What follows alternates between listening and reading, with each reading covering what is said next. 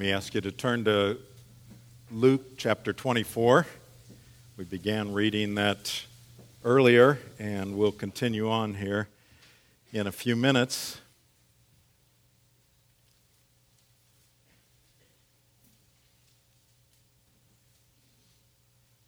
Have you ever been in a moment where you had just experienced something and you knew you'd been there, you could relate all the facts of what had taken place, but you just couldn't put together what had just happened?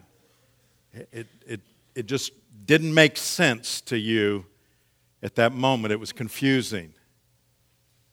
Some of you remember several years ago when I totaled my Toyota RAV4.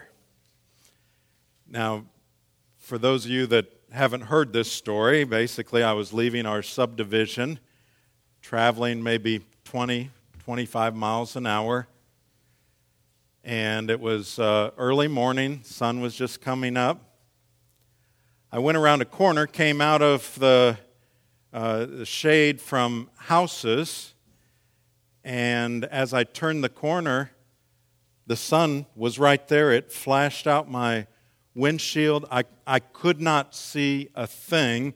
I hit the brakes, but before my vehicle would stop, I heard this awful noise of crunching metal, glass breaking, airbags deploying from the side and from the front. And then I got hit from the rear. The same thing happened to another lady that was behind me. And I was at a 45-degree angle. And I basically said, "What just happened?" It was more like, "What just happened here?" I was just sitting there and I was stuck in that position. Well, I climbed out. Obviously, I figured out what happened. So, by the way, nobody was hurt. Thank God. But I climbed out, and what had happened was that I had hit a lawn care trailer and gone up on it, and it, went right into my engine and so on. And so it was one of those moments where I couldn't figure out what had happened.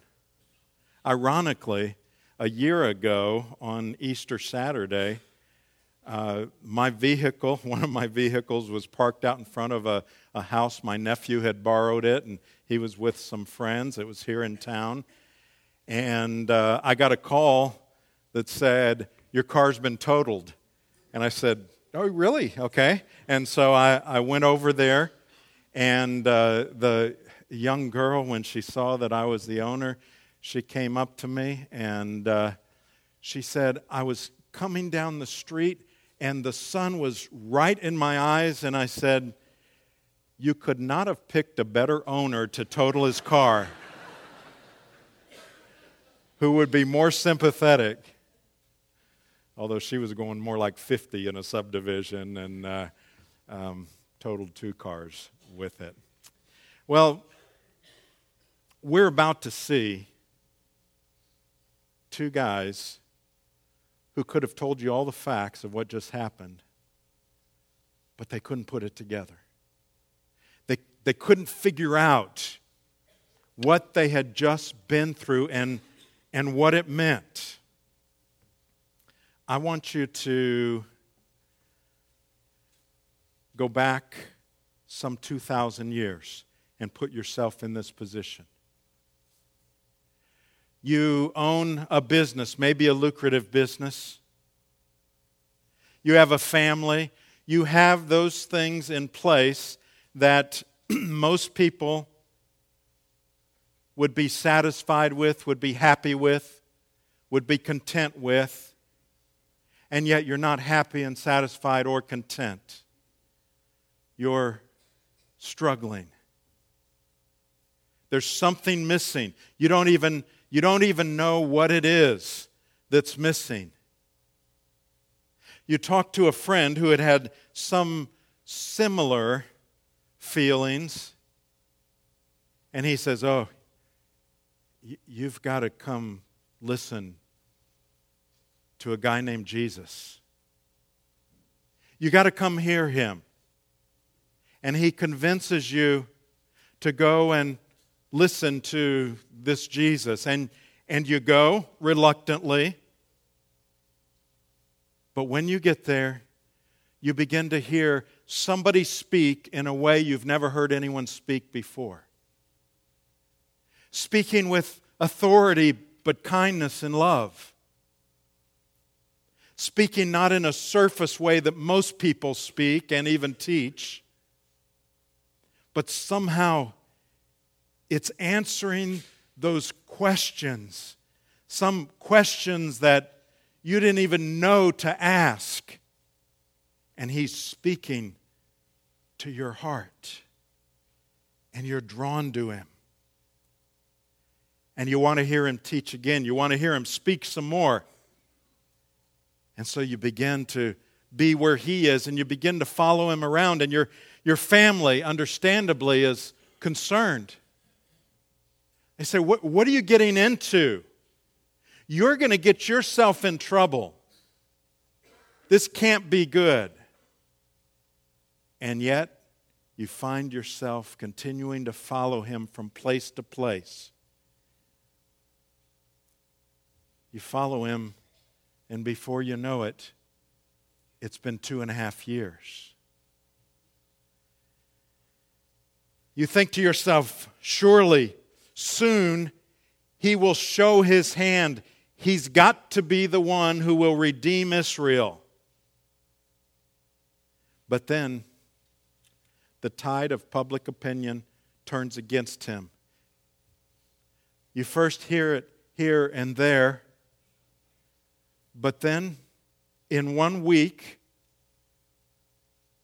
he is arrested, he is tried and convicted, and he is executed. And you can't believe it. And then you begin to hear strange things about where he was buried. And it's confusing. And we pick up with that account of you and your friend, these two people, on the road in verse 13 of Luke 24. That very day, 2 of them were going to a village named Emmaus, about 7 miles from Jerusalem. And they were talking with each other about all these things that had happened. While they were talking and discussing together, Jesus himself drew near and went with them. But their eyes were kept from recognizing him. And he said to them, what is this conversation that you're holding with each other as you walk? They stood still, looking sad.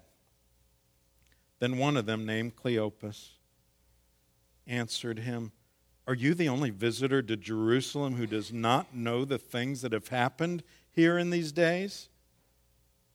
And he said to them, what things? And they said to him, concerning Jesus of Nazareth, a man who was a prophet, mighty in deed and word before God and all the people. And how our chief priests and rulers delivered him up to be condemned to death and crucified him. But we had hoped that he was the one to redeem Israel. Yes, and besides all this, it's now the 3rd day since these things happened. Moreover, some women of our company amazed us. They were at the tomb early in the morning, and when they did not find his body, they came back saying that they'd even seen a vision of angels who said that he was alive. Some of those who were with us went to the tomb and found it just as the women had said, but him they did not see. And he said to them, O foolish ones, slow of heart to believe all that the prophets have spoken. Was it not necessary that the Christ should suffer these things and enter into his glory? And beginning with Moses and all the prophets, he interpreted to them in all the Scriptures the things concerning himself. So they drew near to the village to which they were going. He acted as if he were going farther, but they urged him strongly, saying, stay with us, for it's toward evening, and the day is not far spent. So he went in to stay with them. When he was at table with them, he took the bread and blessed and broke it and gave it to them, and their eyes were opened, and they recognized him, and he vanished from their sight. They said to each other, did not our hearts burn within us while he talked to us on the road, while he opened to us the Scriptures? And they rose that same hour and returned to Jerusalem, and they found the 11 and those who were with them gathered together, saying, the Lord has risen indeed and has appeared to Simon. Then they told what had happened on the road and how he was known to them in the breaking of the bread. This is the word of the Lord. Thanks be to God. Let's bow together.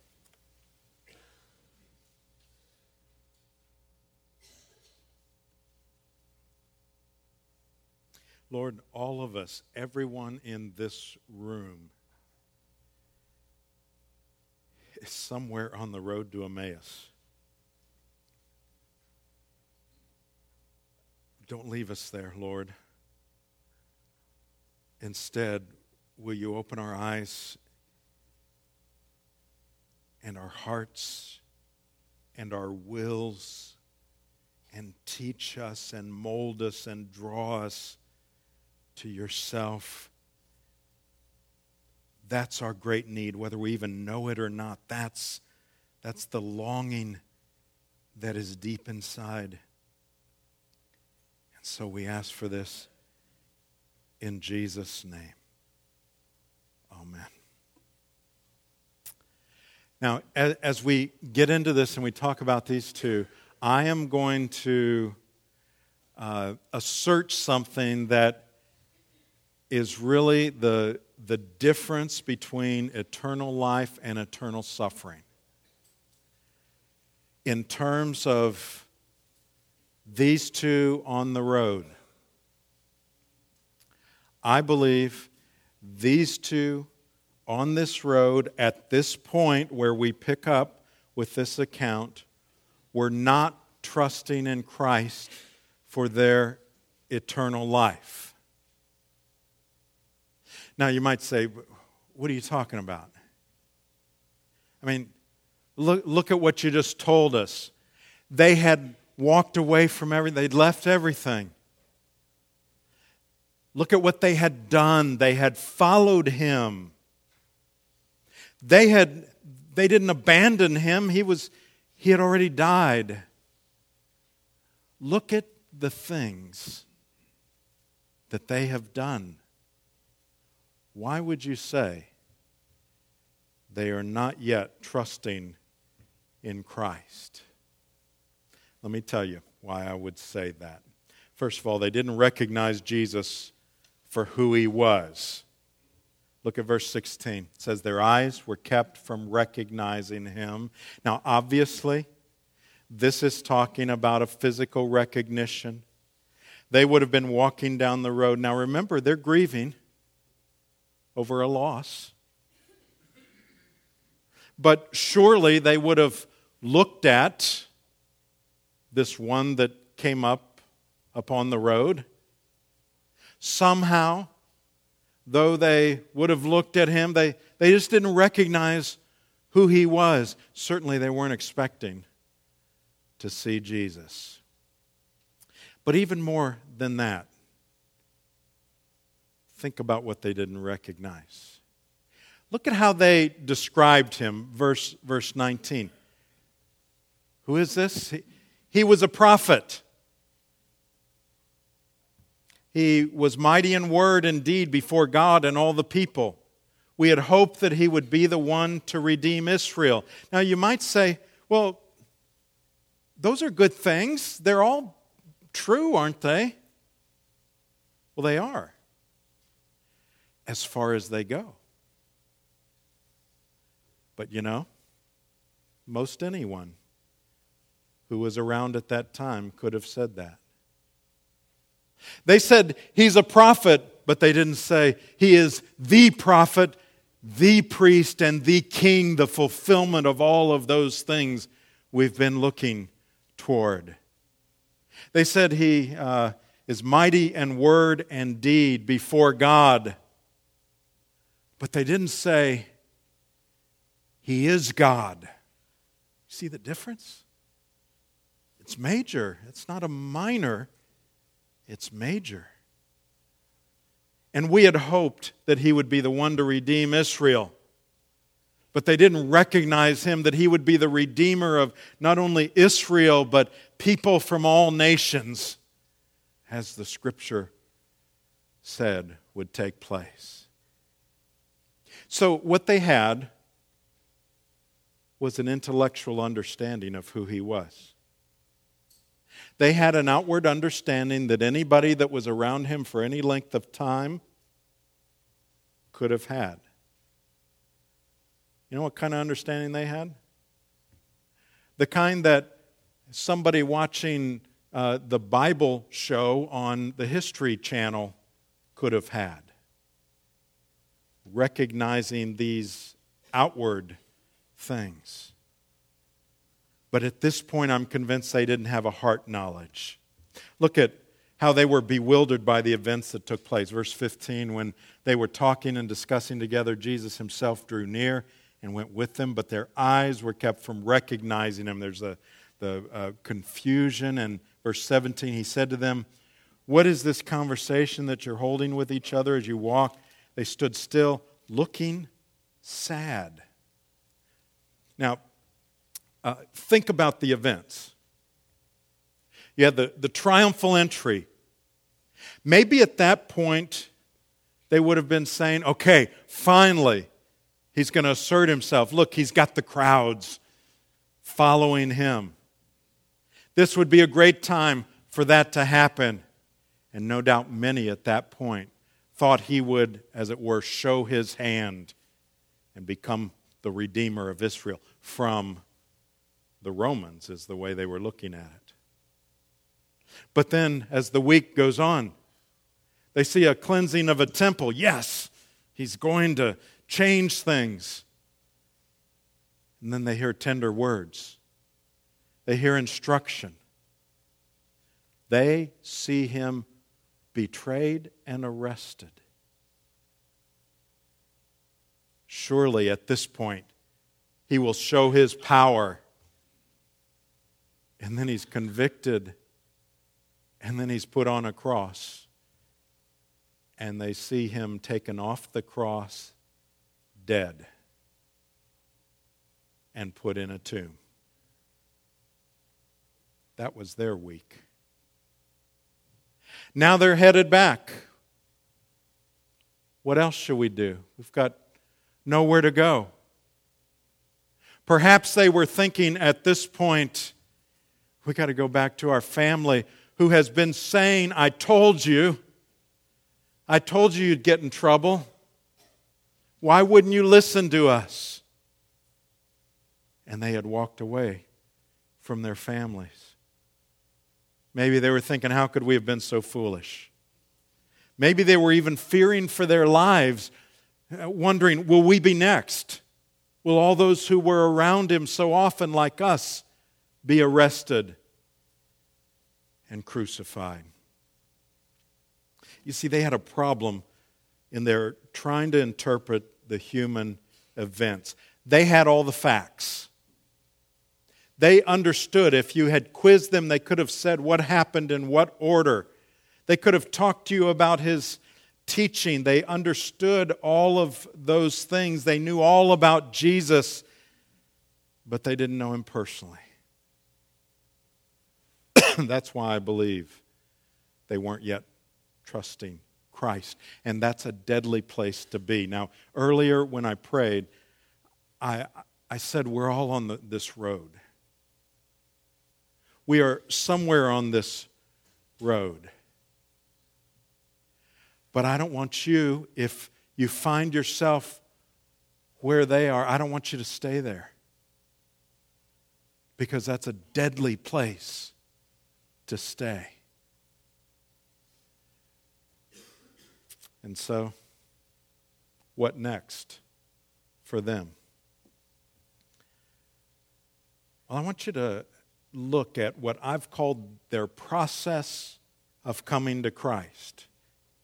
Now, I don't have any question that there are many in this room that if you ask them about how'd you come to Christ, a number of you would say, well, I can tell you exactly where it was, when it was, what was going on. Some of you know the date, the time, all of the circumstances, and some of you can talk about a profound change that took place right then and there.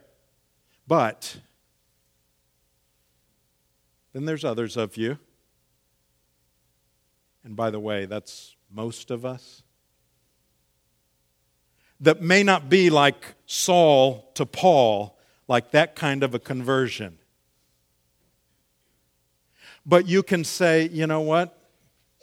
I remember what my life was like, and I remember when I wasn't believing, and now I'm believing. I'm not sure where in here it took place exactly, but all I can tell you is that it took place. And so from our perspective, there is a point where you pass from death to life. There is that point.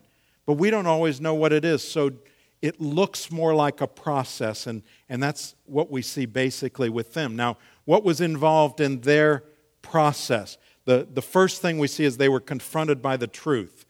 It says, verse 27, and beginning with Moses and all the prophets, he interpreted to them in all the scriptures the things concerning himself. Now, I want you to notice what he did not do. He did not begin with their experience. He didn't say, so how you feeling about all this? Tell me what some of your needs are and that kind of thing. Not that Jesus wasn't concerned about that, but that's not where he started. He started with the truth from the Word of God that they would have known of. Now notice what it says, beginning with Moses and all the prophets. Usually in the New Testament especially, if it talks about Moses and the prophets, it's not talking about just the man Moses, it's talking about him and all of his teachings, which would be basically the first 5 books of the Bible. And then the prophets, you know what some of them would be. So you might say, well, are you telling me that even in Moses, it talked about a Savior, a Messiah? Where was that? Well, let's think what he could have said to them. He could have said, let me tell you about what was taught in Genesis. Do you remember Clopas and whatever his friend's name was? Do you remember in Genesis where it talks about sin coming into the world and Adam and Eve, and when they fell into sin? Do you remember that? Of course we do. Do you remember at the end of that there's a curse? But not only a curse, there is a promise. The first promise that there is hope and there will be redemption. Do you remember that? And then, do you remember, he could have said, do you remember when Moses received the 10 commandments and he gave the commandments to his people? Do you remember that? Of course we do. And do you know how in the life of Israel and in your life, you haven't been able to keep the commandments? And they would have had to say, yes, of course. He said that points out your need for a Messiah. And do you remember all the sacrifices that were made every year for sin? Of course we do. And things like Passover that we celebrated even this last week, that all were looking forward to a Messiah coming. And he could have gone through Moses in that way. And then he could have gone to the prophets and said, and remember the prophets, where they talked about a virgin birth of that one that was to come. And how one of the prophets, Micah, talked about where the birth would be in Bethlehem. And then remember Isaiah, how he talked about the nature of this Messiah, that he would be a servant and that he would be a suffering servant. Do you remember all we, like sheep, have gone astray and each one has turned to his own way? Do you remember? And so they were confronted again and again by the truth of what the Messiah would be and who he would be. And there they had the truth in front of him. And then the conviction came. And it's conviction from God. That's the only place it can come. Verse 32 says, they said to each other, did not our hearts burn within us while he talked to us on the road, while he opened to us the Scriptures? This is not heartburn, it's a burning heart. And it came from God. You see, they look back and they said, somehow he was speaking to our hearts. And if we're all on the road,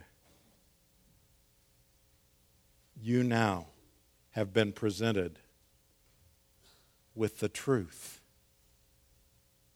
And what will you do with it? Well, you can plop down on the road and say, that's it, I'm staying here, I'm stuck here, I'm not interested. You can do that. Or if somehow through our time of worship, your heart has been warmed, your understanding, your desire. Look, if any of that's happened in you, it's God working. You will see in the outline, if you find yourself there, you'll see a little prayer that you can pray. Now, there's nothing magical about that prayer. Those are my words. I put it together. I'm not trying to put words in your mouth. But if you are at that point on the road, make those words your own and talk to the Lord about it. And then move forward on that road. For the Christ follower, for you who are on the road and you said, you know what, I came here, I get it. I'm trusting in Christ. So what's my response here? Look at what happened to them then when they came to Christ.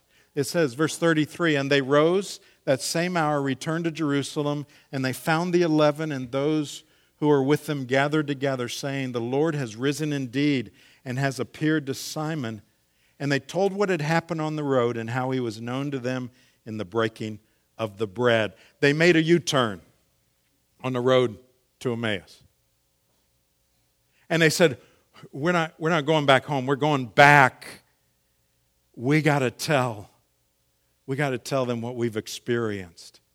And that's our calling for the believer. If that's really happened in your life, then you got to tell others.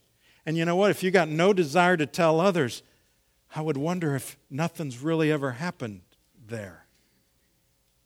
And I can't answer that. You've got to deal with that with the Lord. Connie and I have taken numerous trips to England. We've done that in my role as a pastor because we were pastors to the church planters over there, the ones that have gone out, Americans and so on. And so we would go around and we would visit with them and counsel with them and try to encourage them and listen to them and spend some time with them. and so on. One of the couples that we would see every year, and they've just retired, but they were real historians about England. They loved the history of England, and there's so much there. And I'm bad on history, And so they always wanted to take us to see something historic. And if you ever go to England, you will see it is full of historic churches.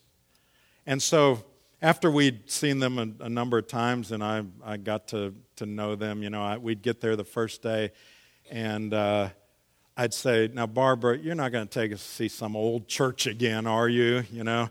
And she'd say, well, there's this one over there, and so on. And she wanted to take us. And I said, I thought I'd seen every old church in England, but we would go to them, and I really would enjoy it because it was fascinating. But here's what you will see when you go into the old churches. They're big or small. You will see these stone floors. They're very cold in the wintertime inside there. And on these stone floors, either on the main floor and sometimes underneath the sanctuary, that's where they would bury people. And you will see, one after another, it says, here lies the bones of, and then it will say who it was. And it may be a minister, it may be a general, it may be a hero, it may be a common person, any number of things. And it would say simply, here lies the bones of. Contrast that with the tomb of Jesus. It does not say, here lies the bones of Jesus. Instead, there's the epitaph of the angels. Why are you looking here among the dead? He's not here. He has risen. That's the difference. And that makes all the difference. Earthly greatness ends at the grave. The greatness of Christ is demonstrated in His power of walking out of the grave. Here's what it means.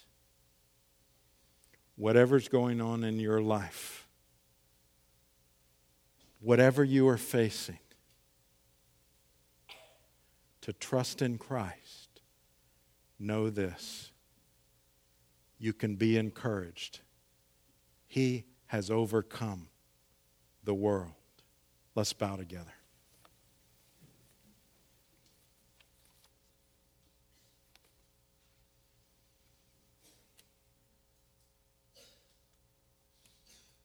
Lord, will you give us faith to believe this?